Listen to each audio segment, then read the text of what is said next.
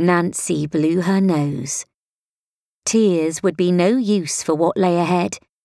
They'd no telephone at the manse, and the public one was miles away, so she'd have to walk over to Stranraven House to have it out with Andrew. Now Kitty had told her the truth, she'd have to confront him in person, while she was still angry enough to want to see him squirm. She guessed he'd tried to talk her round, and the thought of this unsavoury conversation filled her with dread. The weather was still foul, so she pulled her knitted beret further down over her wavy hair and buttoned up her mackintosh as she trudged across the fields. Stranraven House was a large granite building sunk in the valley beneath the scree and the pines. Before today, its stark, turreted outline had always given her a kind of romantic pleasure. But now, she was furious that she would never dance a ceilidh in its great hall, or dine in its wood-panelled dining room. And Andrew's parents would be so hurt. She'd come to think of them as relations, and she liked them both, his slightly scatty mother and his old-school father. Andrew's new motor car, a Humber, his pride and joy, was parked outside on the drive. He was definitely in. She wondered bitterly if Audrey had been treated to his little tour of the nearby lochs and glens in his new toy, just as she had.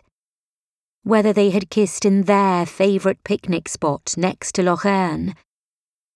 The thought refuelled her anger as she marched across the field in her Wellington boots, not caring as she squelched through the mud, her hair whipping across her face as it escaped her hat.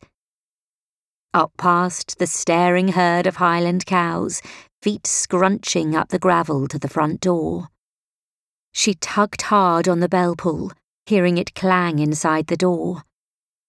Mrs. Havers, the housekeeper, opened it. The familiarity of the hall, with its ticking grandfather clock, almost derailed her resolve.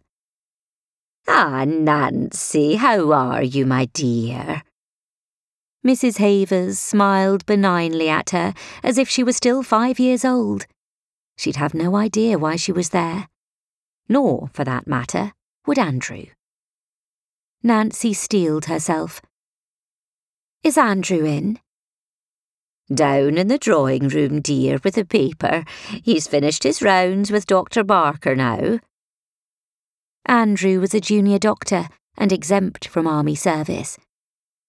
Nancy headed down the corridor, her cheeks hot and heart thumping.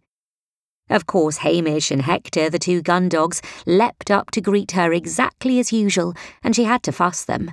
After all, none of this was their fault.